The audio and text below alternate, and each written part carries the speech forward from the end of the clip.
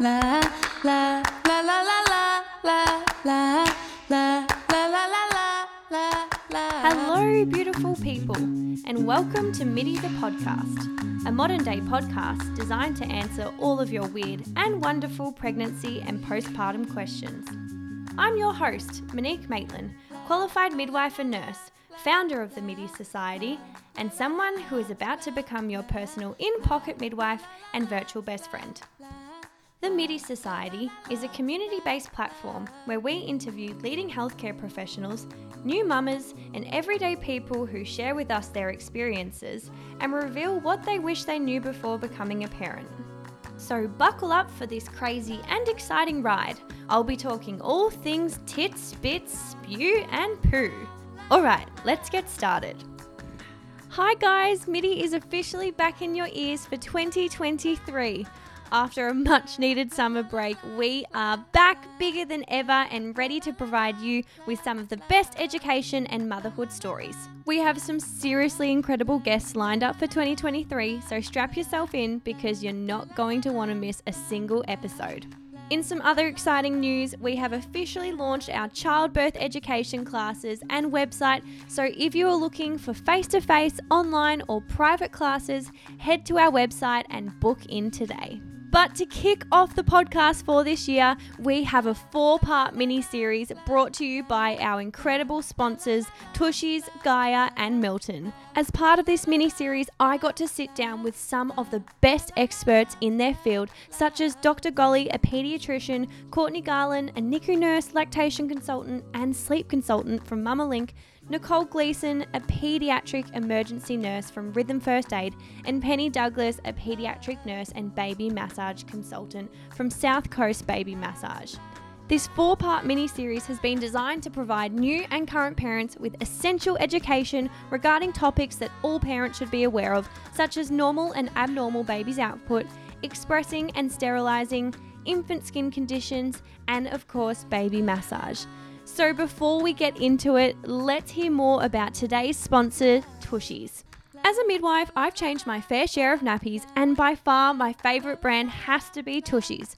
With a strong focus on the environment, Tushy's Eco Nappies are designed to provide up to 12 hours of leak-proof protection and are made with ingredients such as organic bamboo, ensuring that their products are better for not only your baby, but also the planet. Better yet, Tushy's is owned and loved by an Australian family business based in Melbourne, having specialised in bringing high-quality baby products to Australians for over 30 years. So get your Tushy's nappies and wet wipes today to make those tricky nappy changes that little bit easier. For now, it's time to meet our first expert, Dr. Golly. Dr. Golly is a Melbourne-based paediatrician and father of 3, specialising in unsettled babies and poor sleep. Dr. Golly has a real focus on empowering parents and protecting mothers. Within this episode, Dr. Golly shares his knowledge and expertise on everything to do with newborn output, including some of the most common and uncommon types of nappies. What you can expect to learn in this episode is how do I know if my baby is getting enough output in your baby's first week of life, stool colour and what this represents, and of course abnormal nappies and when to be concerned. Please welcome Dr. Golly. Hello everyone and welcome back to MIDI the podcast. I am super excited today because I am chatting with one of our experts from our mini series, Dr. Golly. So Dr. Golly, there's going to be a lot of fans out there. Can you tell us a little bit more about yourself? I'm just a humble pediatrician. There isn't much more to me. I'm a pediatrician in Melbourne and specialise in unsettled babies, but we'll see kids all the way up into their young adult life, and I'm very happy to be here. Thanks for having me. My absolute pleasure. And I say a lot of fans out there because you're helping so many parents through, navigate those tougher periods in parenthood. And I think for a lot of them, you're their saving grace, especially for my nephew and my beautiful sister, Emma, who swears by all of your sleep programs. You know what? There aren't many doctors who go into this space in social media, and I think it's frowned upon a lot, and I certainly was when I was training. And I just realised that this is where people are getting their information nowadays. And so Yeah. I started to look at social media, especially Instagram, and saw so much misinformation there. And so Mm. much, when you're trying to find something, it's just you can find any answer, which is really confusing. And so what I'm trying to do is just to put the truth out there, put a bit of science out there, explain when you should be worried, when you shouldn't be worried, what's normal, what's abnormal, and most importantly, just dispel a whole lot of Mm. myths. So if I can do Yes. that, I'm very, very happy. Yeah, and I guess that's where my passion stemmed from too, because, so many people look for answers and often they go to the wrong places. So Yeah. you're definitely providing that platform, which is really helping so many parents during a really tough time. But today I'm so excited because we are going to be covering everything to do with newborn nappies, what is normal and what is abnormal. And I guess we will also be busting some myths and, really diving deep into all those different types of poos that these parents find. So I cannot wait. This is one of the most common things that I get is parents sitting in my room saying, "Do you mind if I show you photos of my child's nappy?" I have parents who bring in nappies. Great. Here's a Love sample I that. brought in earlier. It's a wonderful part of my job. Yeah, honestly, I always say to patients when they're like, there might be blood on me or something or poo, I'm like, girl, that's the least of my problems. I've Yeah, pretty much had every bodily fluid on me now yeah. from work, so no concerns. We absolutely love photos. But I guess as a midwife, and I'm sure as a pediatrician, many parents often ask the question of, so how do I know if my baby is getting enough? And we both know that your baby's output is a really great way to tell if your baby is getting enough. And it often does reflect their hydration status. So, how do you educate the parents that you see on how to tell if their baby is getting enough? It's a really tough one because not only does it change, so Mm, the answer at 2 days of life is very different to the answer at 2 weeks and the answer even at 2 years. mm, The even more complicating matter is that it's not an exact science. And so we use all these surrogate markers in order to tell us whether or not that baby is probably getting enough. And even then, I say the word probably because it's a little bit of a guess, it's a little bit of an mm, estimation. So in the first few days of life, we do look at wet nappies, although the kidneys of a baby don't really kick in until after day 2. And so the amount of urine they produce is really, really minimal. And then thereafter, they make a huge dump of urine. And that's actually why newborns will drop weight in the first mm. few days of life because they wee out so much, and that puffy face that they're born with commonly tends to disappear. So the first couple of days, even urine output is not a wonderful measure. And then we look at other things like feed frequency. We look at the volume taken, if it's formula or express milk. We look at the mum in a breastfeeding scenario and say, do you feel that your breasts are changing? Do you feel like there's a milk transfer? You, of course, would know this much better than me with your work. So there's lots of little things we use. And then we also use things like jaundice. If jaundice is Mm, getting worse, that can be a sign that there is a degree of dehydration, cracked lips, tear production. But again, these things they're sort of small contributing factors. There yeah. isn't one be all and end all measure.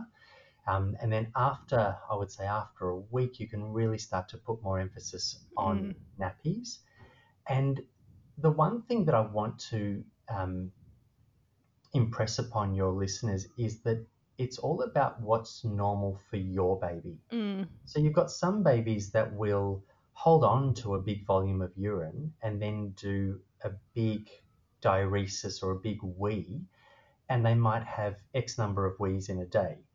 Compared to another baby who does very small volume, very frequent wees, the nappy is almost always wet. So if you're mm. worried about your baby being dehydrated in the setting of gastro or whatever it may be, think about what's normal for your baby and then answer the question about whether or not there is reduced output, reduced wet nappies. Mm.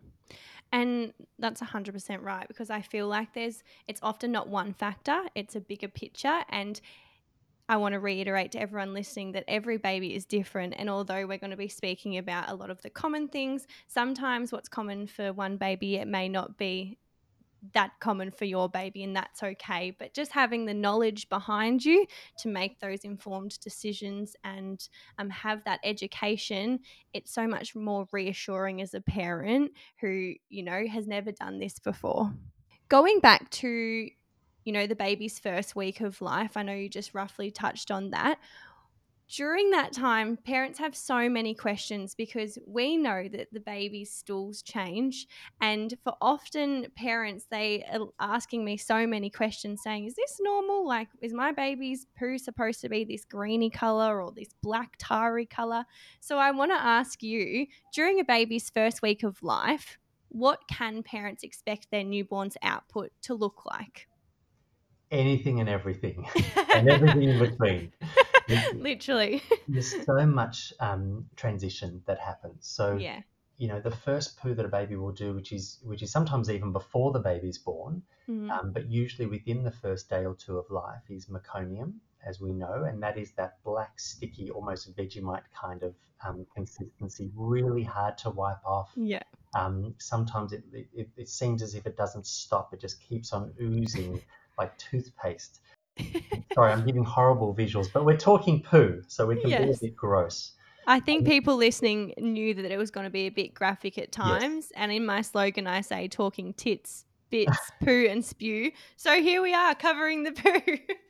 So you're going to see this black poo for a few days, and we then we literally see it what we call a transitional stool. So we see the poo changing, and it gets a little bit thicker, it gets a little bit less frequent, and it gets a little bit lighter.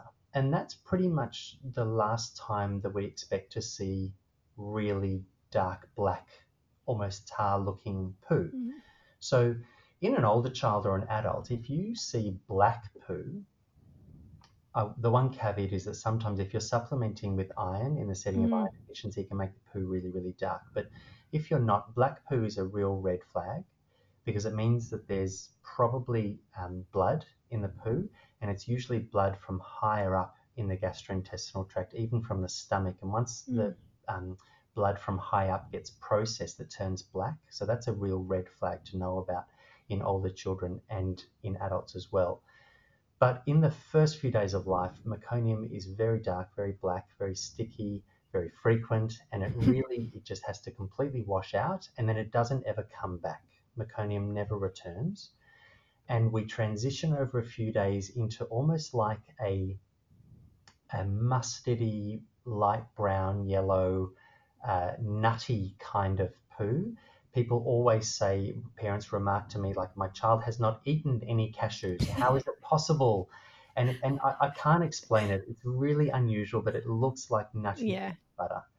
And my advice to parents of young children is that don't be alarmed if the poo changes in colour from yellow to green to brown and everything in between.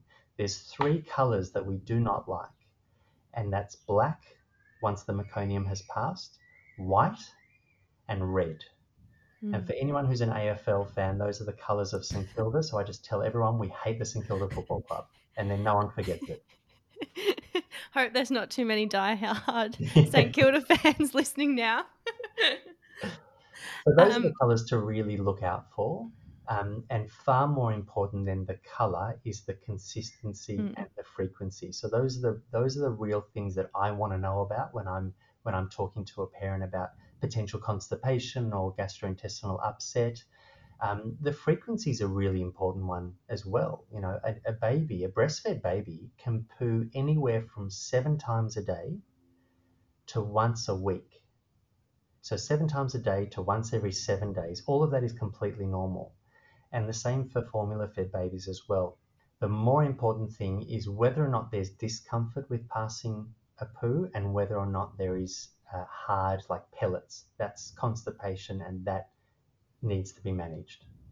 And I know we're going to get into a bit more specific later about breastfed versus formula-fed babies and the changes to their stools. But often as midwives in hospitals, educating parents over that first week of their newborn's life, because often they say, how many times should my baby wee in a day and how many times should my baby poo in a day. And we do follow that rule of, day one, we'd expect one wet nappy, one dirty nappy, day two, two wet nappies, two dirty nappies, up until day 5. Do you seem to follow that same rule as well? I do, and I agree with that, with a very big caveat that different is almost always normal. Yes. And you can see the baby that does 8 poos on day one and then nothing for 4 days, and that's also completely normal. So again, like we talked about before, it's lots of little pieces put together to tell you whether or not this baby's happy and normal and developing fine. Yeah. I think that your description of 1 on 1, 2 on 2, 3 on 3 is a really nice average and a really nice base point to move from. Yeah, it's often the easiest way for parents to remember Yes. roughly how many nappies their baby should be doing. And when I go and visit them at home, they have their little notepad, they've marked all down their wet and dirty nappies. I'm like, tick, tick, tick, love it, you're doing a great job. But as you mentioned before, often the question is, but my baby was doing yellow poos yesterday and now it's gone back to more of that brownier, greeny sort of color. Is this normal? And it is absolutely, as you Yes. mentioned. And generally speaking, the more green it means the faster it's moving through the gastrointestinal tract. So if you, for example, are a breastfeeding mother whose baby always has mustard poo, and then one day at whatever it is, 1 month of age, there's a run of green, and it might be associated with a bit of unsettledness or something like that, probably something in your diet has just annoyed that tummy and it's moved through quicker, caused a bit of cramping and discomfort, which is the manifestation that you're seeing in the child. And the green tells you, yep, that's moved through quickly. That's not an allergy. That's not an intolerance. That just means that the body has just tried to get rid of it. So green usually means quick. It's not a problem if it's not causing problems for the baby, but it's just good to understand why sometimes brown, why sometimes yellow, and why sometimes green. Wow, I actually didn't know that. Green means go straight through Yes. the digestive tract. And, of course, as a new or current parent, navigating what is normal versus what's normal can be really challenging. And often parents do get extremely overwhelmed. What are some of the most common abnormal nappies that you see? And what exactly do those abnormalities represent? Um, by far, when you're talking about newborns, by far the most common uh, normal finding that scares parents is when they report blood in the nappy, day 1, day 2. Now, that is almost never blood. Now, you certainly can have blood, especially with female babies who are having withdrawal periods. That's a completely different topic. But the most common thing we see day 1, day 2, day 3 of life is where, like we said, the kidneys are not really working at full capacity yet. The baby is very dehydrated technically, not in an unwell way, and they're just starting to create urine and produce it. Now, it comes out as a what we call brick red. It's that color of like a almost like an orangey red, not blood red, which is a bit more um, darker, and it appears on the nappy. Now, if you take anyone, take me for example, if I don't drink enough, my urine goes darker. Now, if you put that on the extreme and you go, well, urine's normally sort of a tinge of yellow, don't drink a lot, it goes a bit orange. If you just keep on not drinking and you keep on dehydrating, you can imagine it gets darker and darker and darker, and it approaches red. So that's called urate crystals, which is essentially extremely concentrated urine that gives the appearance of blood. So that's unbelievably common. And once the supply kicks in or the volume increases and the kidneys turn on, that disappears and seldom returns in most babies. That would be by far the most common concern. Then when we move into beyond the first week of life, probably the most unrecognized abnormality is mucus. And everyone sent in questions talking about mucus and wanting to know exactly, is mucus normal or is it abnormal in my baby's nappy? And more so, is it always a concern? It is absolutely abnormal. It is always abnormal. Is it always a concern? No. So mucus means that there is inflammation in that baby's gut. The more inflammation you get, the more mucus you produce. And if you keep on producing more and more inflammation, it eventually leads to blood. So the mild form of inflammation is where the poo comes out soft and there's almost a bit of shine to it. If you hold it up to the light, there's a little bit of reflectiveness to it. Then when you get more and more inflammation, it comes out as genuine mucus. And what I ask parents who aren't sure whether this is or isn't mucus, I tell them take the nappy, fold it together, and then open it. And if you see what I describe as almost like power lines between the sides of the nappy, you can see there's like a gooiness or like a slime. That is mucus. And then the extreme form is streaks of blood mixed in with the mucus as well. So that's the spectrum of inflammation in a baby's gut. And this is due to intolerance. And I want to make a really important point here. It is not food allergy, it's food intolerance. Allergy is a completely different topic, and it's very commonly that the terms are used interchangeably. Cow milk protein intolerance, cow milk protein allergy. And I really want to stop it. And it's a big problem because lots and lots of people use the word allergy, even doctors, but it's wrong. And it makes people think my child's allergic to something. Your child can't be allergic to breast milk. You can't have that. But you certainly can be intolerant. So allergy also has connotations about anaphylaxis and lifelong allergy and all of this. We just don't need to talk about it because it doesn't exist. Let's talk about intolerance because that is common and that is something we can fix really easily. And it's also something not to be terribly concerned about because babies grow out of this. So whether you're talking about a breastfed baby who is essentially eating what that mother is eating and drinking, or a formula-fed baby who is going to be having, in a standard average formula, will be having cow milk protein. The most common thing that a baby is intolerant to is cow milk protein.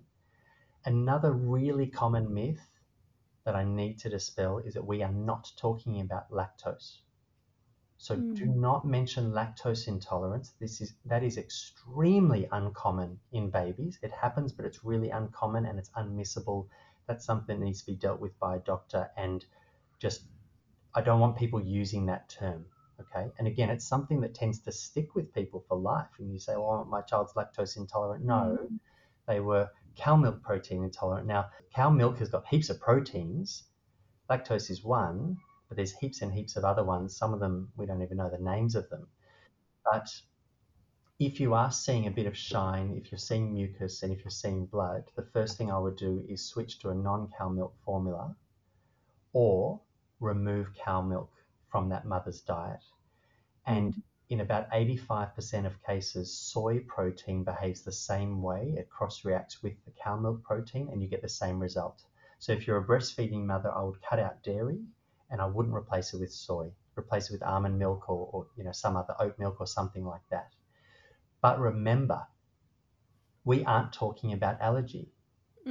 So if someone's got a peanut allergy, they can't have even the tiniest bit of peanut. But if someone's got a lactose intolerance, they can have a bit of lactose, but just not too much. So when I tell mums, cut dairy out, I tell them still enjoy a piece of chocolate. And you can still have butter on your toast. And you can have small amounts here and there. And I don't want you reading labels. It's just don't drink milk, don't eat yogurt, and don't have cheese. And remember, babies grow out of intolerances. So what you can't have today, you probably will be able to have in a month's time. That's so reassuring. And I can't tell you how many times I've looked after people and they've saying, oh, my previous baby was lactose intolerant. And, probably because we just associate cow milk protein and lactose together. That's right. I guess if your baby starts to have these intolerances, when could parents start to see that mucus form in the stools? Does it happen, in the first week of life or months down the track, or is every baby different? Every baby is different, but it happens early. It's not going to Mm-hmm. turn on suddenly at 6 weeks, having never been there before, as long as that mum hasn't drastically changed her diet. Mm-hmm. What I see a lot in hospital is mums who don't eat their normal food. Mm. So if you're eating hospital food and it's being brought to you, I will often walk into a room and see the tray there, and mum's had a bowl of yogurt and a glass of milk, and I say, "Do you normally have that much dairy?" And they say, "Oh no, I don't have dairy at all. It's just Mm. here, so I'm having it." So be conscious not to change your diet too much. Avoid a heavy load of dairy in one day. So if you have a yogurt for breakfast, don't then have a milkshake at lunch and a pizza at dinner, because it's just too much in one day. Yeah. But lots of little exposures is totally fine. And by and large, you're going to be seeing it in the first few weeks, days to Mm. weeks of life. Yeah. And I always reiterate to parents that you're going to know your baby better than anyone.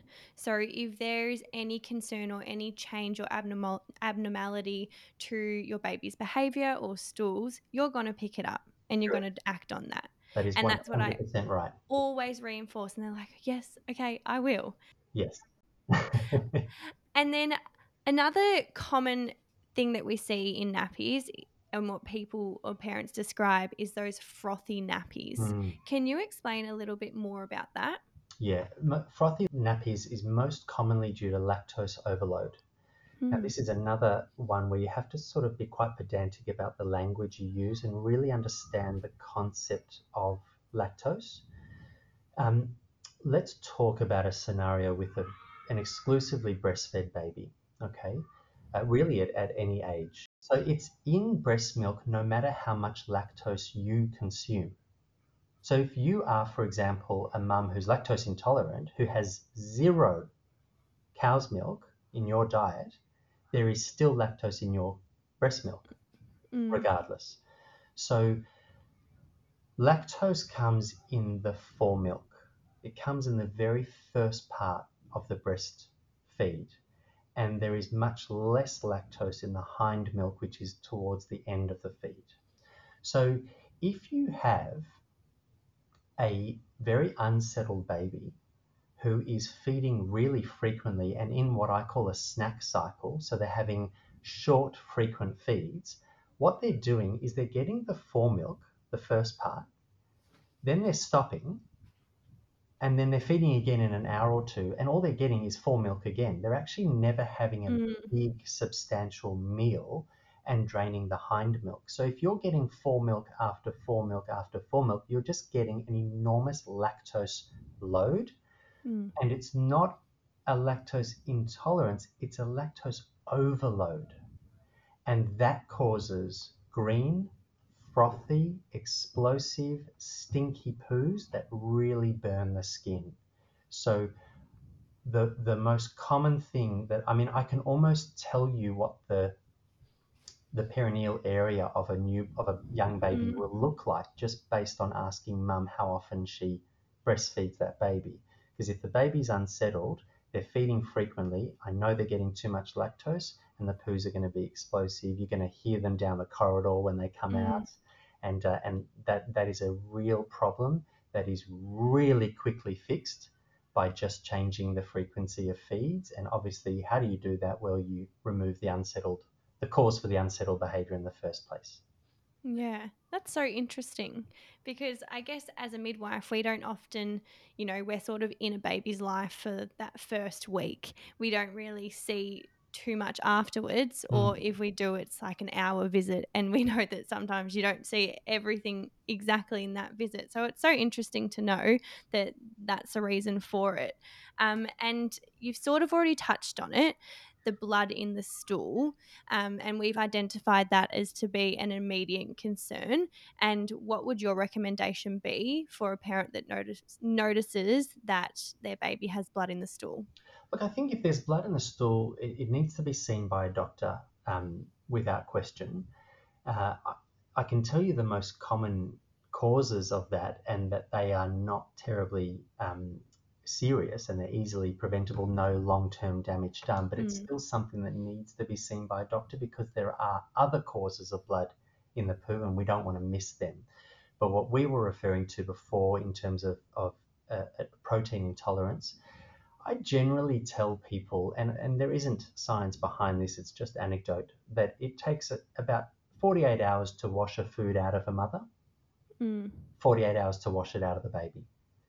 So if that mum is having whatever it is that's triggering the inflammation, call it egg, then and they notice blood, then I would say stop eating the egg, wait a couple of days for it to get out of your system, and then a couple more days to get out of baby's system, and the blood should stop.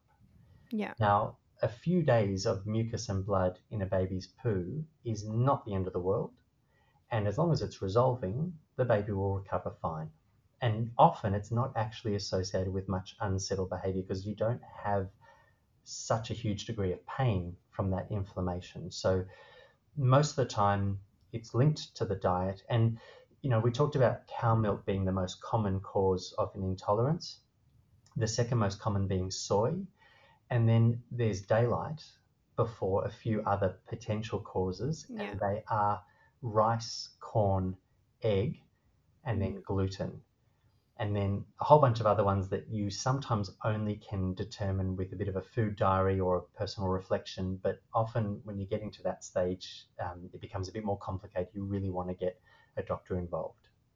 Yeah. And I think rule of thumb is if you're ever concerned, just seek help early and no one is going to judge you for doing that. We will be right back after this short ad break. Now, there has been a lot of talk about the importance of monitoring your baby's output, and for some parents, that can seem a little stressful when you're so caught up with caring for your newborn baby. Well, thankfully, with Tushy's Eco nappies, they have been designed with a wetness indicator to help ease parents' stress by identifying if their baby is wet. Not only that, but these nappies have also been designed with extra strong tabs to ensure that these nappies stay put and that there are no unexpected Poonami surprises. So get your hands on some of these nappies and head to www.tushys.com.au or visit your local supermarket or chemist. Time to get straight back into more nappy talk. Last thing that I wanted to touch on, I know you mentioned that with newborns, especially female newborns, they can experience what we say a pseudo period. A lot of parents come out or buzz their buzzer and go, my baby's like, there's blood in the nappy. And it's not like those urates that we spoke about before. But can you explain a little bit more, I guess, about those pseudo periods? Absolutely. So to understand it fully, you have to appreciate that you've got an adult female with adult female hormones going through her body, and then you've got a mini human with all of those hormones going through that human's body, which is way too much for such a small baby. And that's why babies are always born with exaggerated sex characteristics. So you've got boys being born with what we call gynecomastia, breast tissue. You can sometimes feel under the nipples of babies, you can feel breast tissue, enormous scrotums, girls born with very, very swollen labia. And you just think like that just looks so abnormal. I mean, I've read of case reports where babies are born and they are assumed to be boys. And it's actually a clitoris that is so enlarged with clitoromegaly from this hormone exposure that someone actually thought it was a penis. So and the labia they thought was a scrotum. So you can really have a distorted genitalia from these hormones, but it's nothing to worry about because now that you've cut the cord and the hormones are not being supplied anymore, it all just settles. But it takes weeks and weeks for this to settle. Remember that hormones that go through a breastfeeding mother's body will go through the baby's body as well. So before we even talk about periods, you've got prolactin going through a mum that's telling her to make breast milk. Well, babies can also make breast milk. And Yes. it's known as witch's milk, but you do not be alarmed if you see little white deposits in the nipples of your baby, because they are also producing their own breast milk. It can be quite a mind explosion when you realize, oh my God, I and my baby are both lactating, but it's really, really common. And in fact, babies can get mastitis as well. That's a real problem, which needs to be addressed medically, but it just paints the picture for the role of hormones. Now, Yeah. why do women get periods? It's when you have a progesterone, and then it stops. And when you stop that, the lining of the uterus is shed. That's how the Yeah. oral contraceptive pill works. When you take the sugar pills and you stop the progesterone, then the uterus sheds. Well, this baby girl has had progesterone supplied to them for 9 months, and then all of a sudden the progesterone is withdrawn. So it's a withdrawal bleed, just the same reason that makes an older person have a bleed and shed the lining of their uterus. The same thing happens to baby girls. So it is really confronting and scary when you see it. Um, but when you understand why it happens, then you realize that it's completely normal, it's healthy, and it's something that stops and doesn't continue.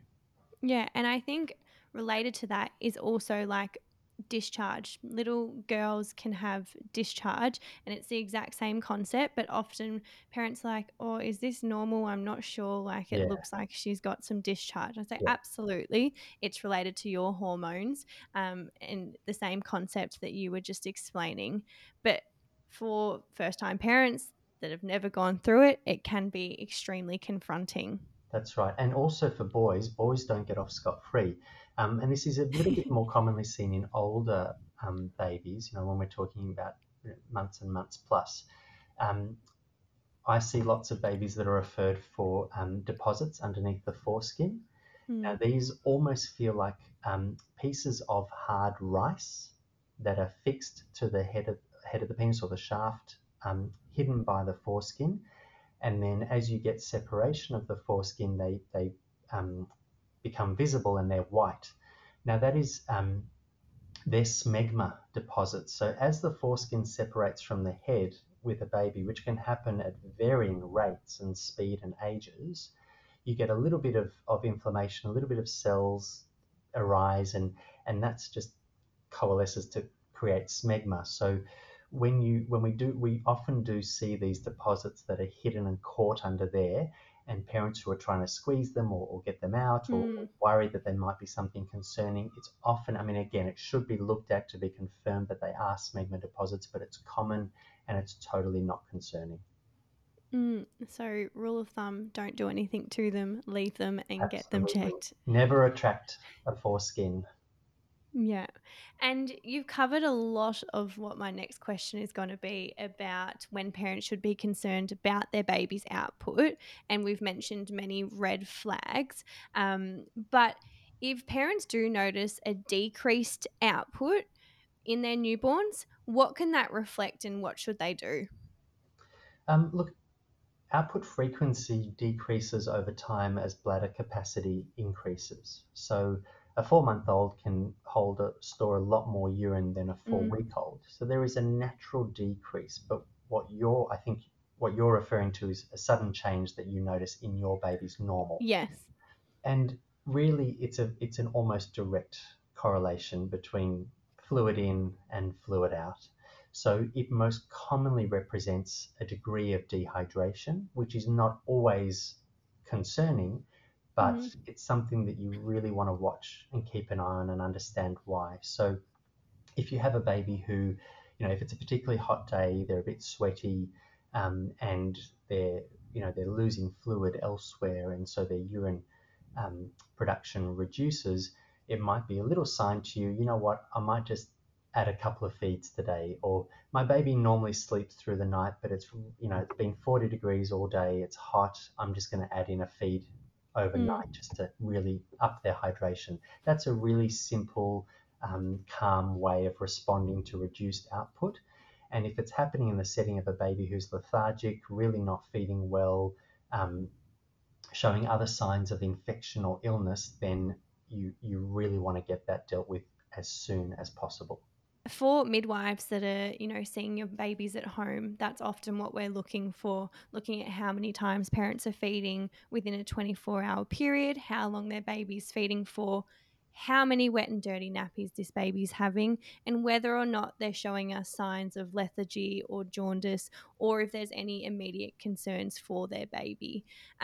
But parents, be reassured, you'll be in close watch for that first couple of weeks, and maternal child health nurses will come and visit you as your baby grows. That's right. And hydration is an unbelievably important thing for us. It's our measure of how worried am I about this baby. There's a lot of talk about fontanelles in babies, Yeah. the soft spot on the top of the head. It's called the pediatrician's handshake. When we just, as soon as we see a baby, we touch their fontanelle. We can't help it. I just did the same thing touching mine, although it doesn't really exist anymore. Exactly. And the reason for that is because we can glean a whole lot of information that sort of tells us, do we need to move fast here, or do we have time?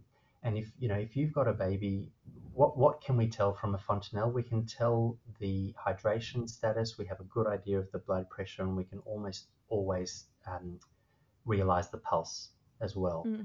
So if you've got a very dehydrated baby, you're going to see that in the fontanelle. But it's something that I tell parents, let us use it. I don't want parents to use it. Often people will, call me and say, my baby's got a sunken fontanelle. Well, lay that baby down. All of a sudden, the fontanelle is full again, because it's got a lot to do with pressure and gravity as well. So it's the whole picture. It's what's happening with wet nappies, what's happening with feeding, what's normal, what's happening now. Are there any other symptoms? What's happening with the fontanelle? And then there's lots of other examination findings that we use to assess a baby's hydration.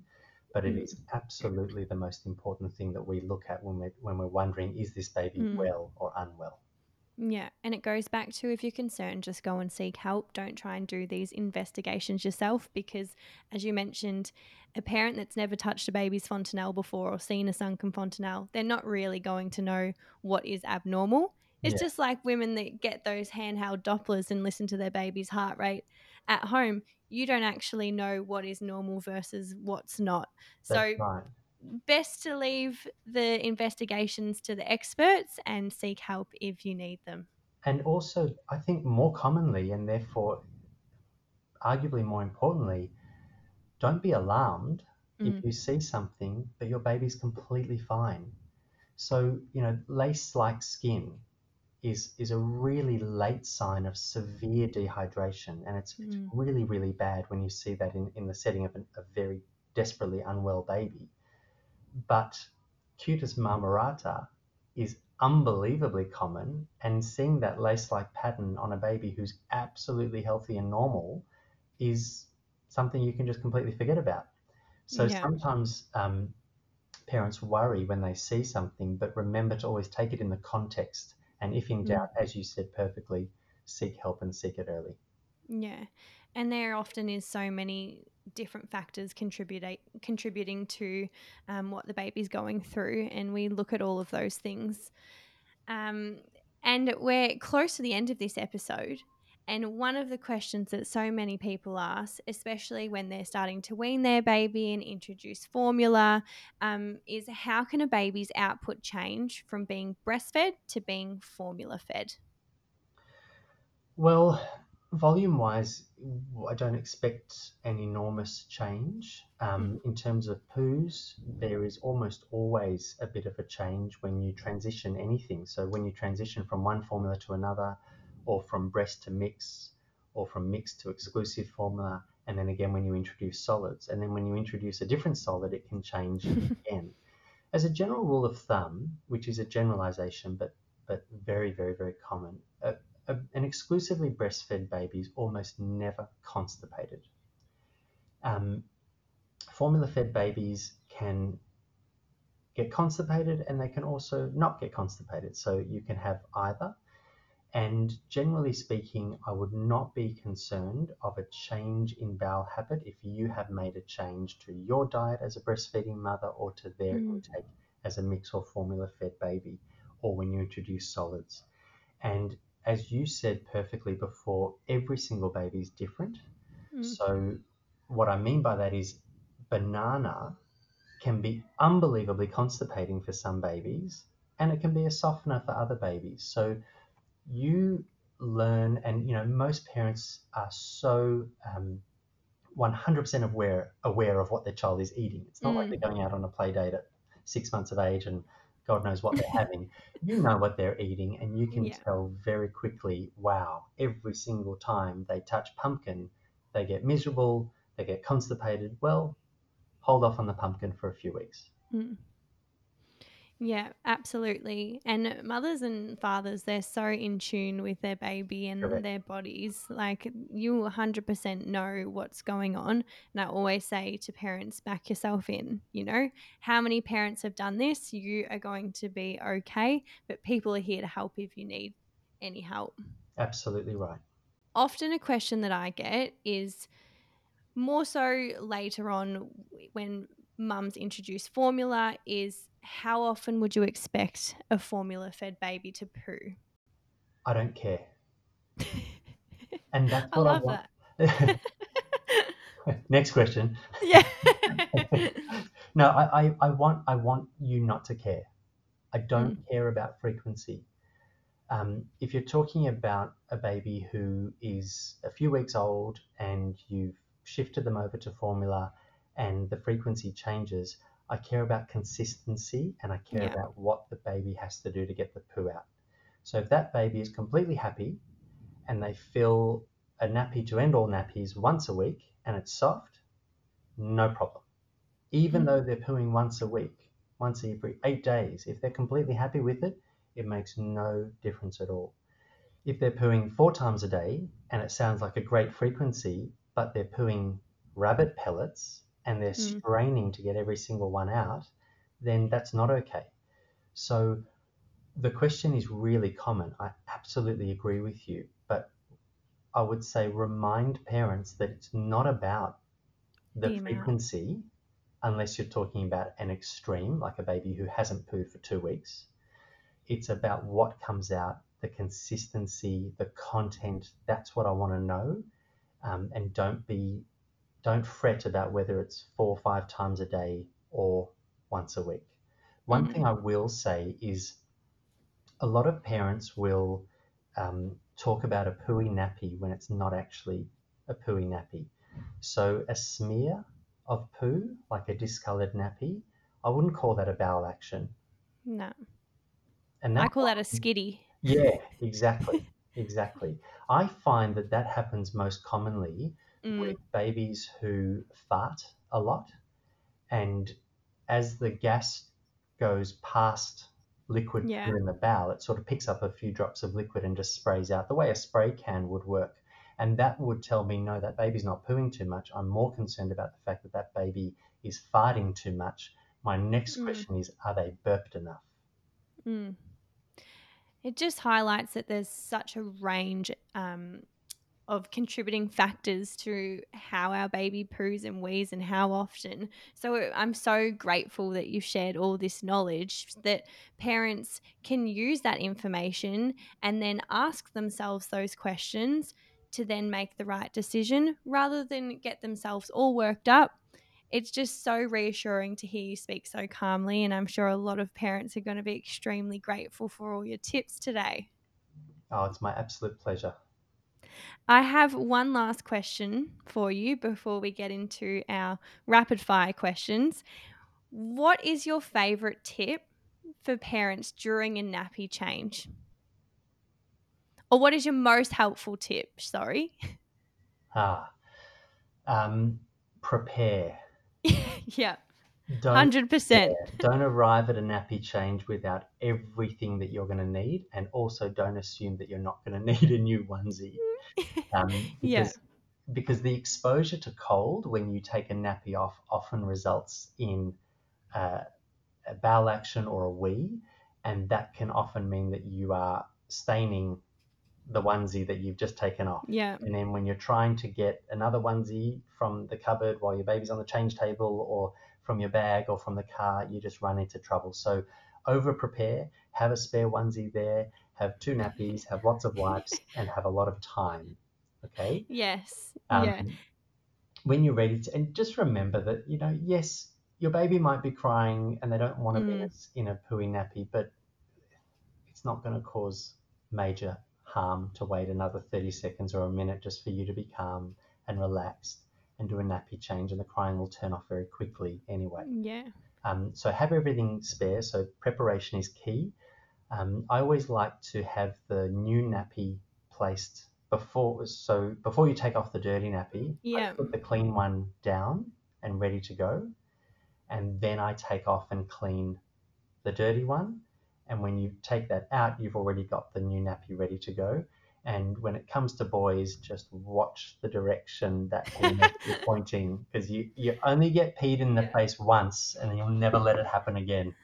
100%. And often for males, we say point the penis down in the nappy because otherwise they might wee all over themselves. Yes. But one thing I say to parents is sometimes when you're wiping your baby's bottom, that actually can stimulate them Yep. to keep going and do more poos, that you often almost get caught off guard because it shoots at you, but it's really, really normal. You're not a real parent if you haven't been pooed on. I know. There's got to be some sort of punami explosion, Absolutely. wee going on the wall, on you, and poo everywhere. And be prepared that once you've done the nappy change and like that baby is pristine clean and the one's gorgeous and you've done your swaddle and everything's ready, you've tied it up and you're finished and you're exhausted, you then hear the next explosion. It's a guarantee. So do not Yeah. be disheartened when that happens. Straight away, it's just like, Yep. if that's not too graphic. And I would also say, just as a side point, don't always be in such a hurry to change a nappy. If your baby doesn't have any skin irritation or diaper dermatitis, diaper rash, if they're fast asleep and you can smell or hear a dirty nappy, you know that they're probably going to wake up in 20 minutes or half an hour. Just leave them. Yeah. Listen to your 100%. baby. Your baby will tell you, I need to be changed. I'm not comfortable. Or your baby might be telling you, I'm totally fine and I can sit with this for half an hour. Just go have a rest. Yeah. And parents deserve the rest. Definitely. Absolutely. And also my last tip for parents is pay attention to the nappy. There's often, I know in the Tushy's nappies, there's an indicator of the urine, which will turn a different color when the urine meets that. And often it's such a helpful tip for parents just to look at that and go, okay, my baby has done a wee. But I always say, look at the nappy, all of it, rather than just the outside too. Yeah, it's really handy, these markers, because I remember when I was changing my kids, we didn't have this technology, and you'd have to sort of, like you're diffusing a bomb, you want to try to sneak a finger through the onesie, unzip slightly, put it into the Yeah. nappy, and yes, you're dipping your finger in what turns out to Oh, be a dirty nappy, but you do it because you just want to make sure. So these indicators are really helpful. yeah. All right, we're moving into our rapid fire. I think we've covered a lot of these, so I'm sure there'll be quick answers. This is what our audience sent in to my question box over Instagram. And first question is 12 plus wet/pooey nappies for my 3-week-old in a day a lot. I feel like I'm non-stop changing nappies. The first thing would come to my mind is what is the consistency? What's coming out? Are they genuine poos or are they just sprays? Um, are you feeding too frequently? Lactose overload is an issue, and possibly changing when you don't necessarily need to change. So I wish I could give an answer yes or no, but there's a whole lot more to it. As we've just talked about for the last hour, there's lots of Yeah. little bits of information that come into that. I don't think a baby would necessarily need to be changed that often. It sounds like too often, and I'd start to look, can we problem solve here? Yeah, good advice. Question 2, my newborn is mixed feeding. Her poos are really watery after formula. Is this normal? Again, what's your definition of watery versus my definition of watery? Yeah. Baby poo is very loose, and often you're coming to it when it's been sitting in an environment with urine as well. So sometimes the urine actually dilutes the poo and makes it look like diarrhea. So it's not an easy one to answer, but obviously as the parent, you're getting multiple opportunities to look at poo and change nappies, and so you will quickly learn what is diarrhea, what is just soft poo. But generally speaking, poo that's like the consistency of soft serve is not watery. That's completely fine. And I'd be then looking at other things. Is the baby unwell? Does the baby have a temperature? Are we seeing early signs of dehydration? To then answer that question. Yeah. Number 3, ever since gastro 3 weeks ago, my newborn's poo has remained very foul smelling. What should I do? Whenever you have a degree of inflammation in the gut, whether caused by something you've eaten or from a gastro bug, that gut becomes temporarily immature. And you can get very commonly after a bout of gastro, this happens throughout the entire lifespan of a human, you get what we call a transient lactose intolerance. So I would be wondering if that gut just needs 2 or 3 weeks to settle. Yeah. And I would try to reduce the lactose load.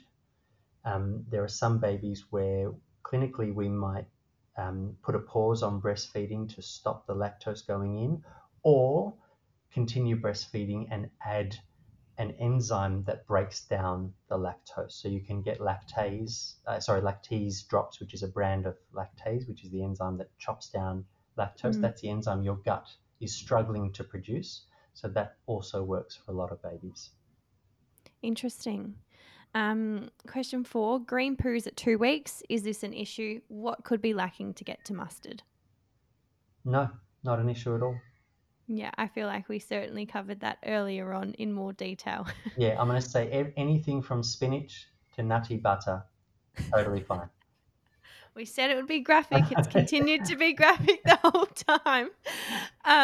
6 months poops. What's normal? Help. By this age, well and truly on solids, so you can expect the poo to slow down in frequency. Not always get constipation, but it is possible. And just remember, you're introducing things that this gut has not seen before. So there's going to be a transition period. There will be change. And again, if you're seeing anything from yellow, green, brown, and everything in between, do not worry. The consistency is the most important thing. And always treat very seriously black, red, white. I was going to say, let's bring back the St. Kilda colours. And last question, 4 to 5 month old, are poo explosions every few days normal? Yeah, that's that baby that poos less frequently, but when they do it with gusto. And you just want to make sure, like I said, you're well prepared that it's going to fill a nappy. You might need to double nappy or go up on the nappy size, and common sense will prevail with that particular baby, but it is absolutely not a concern. Yeah, make sure your tabs are out as well so that everything is caught in. Sometimes when those tabs around the nappy are tucked in, it often doesn't provide that barrier for those punami explosions. Correct. Well, Dr. Golly, thank you so much for coming on and chatting with me. Once again, we said it would be graphic, but I hope that I'm sure that everyone has got so much more value from it. And the graphics are good when it's just an audio podcast anyway, lots of descriptive words. But you have been such a wealth of knowledge, and I've even learned so much. So I'm sure everyone else has. Thank you for having me. It's my absolute pleasure. Thank you. Bye. Thank you for listening to today's episode of MIDI. Your support means the absolute world to me. So if you loved this episode and want to stay up to date with the latest interviews and midwifery education, please hit the subscribe button and leave a 5-star review. For further information about this episode, please check the show notes below. If you wish to share your pregnancy and motherhood experience, you can get in touch with me by emailing hello@themidisociety.com.au and find us on Instagram at @themidisociety or @Monique_Maitland. I cannot wait for you to join me next week. I'll be talking all things flap chat. In the meantime, I hope you have an amazing week, and remember, you're doing the best you can.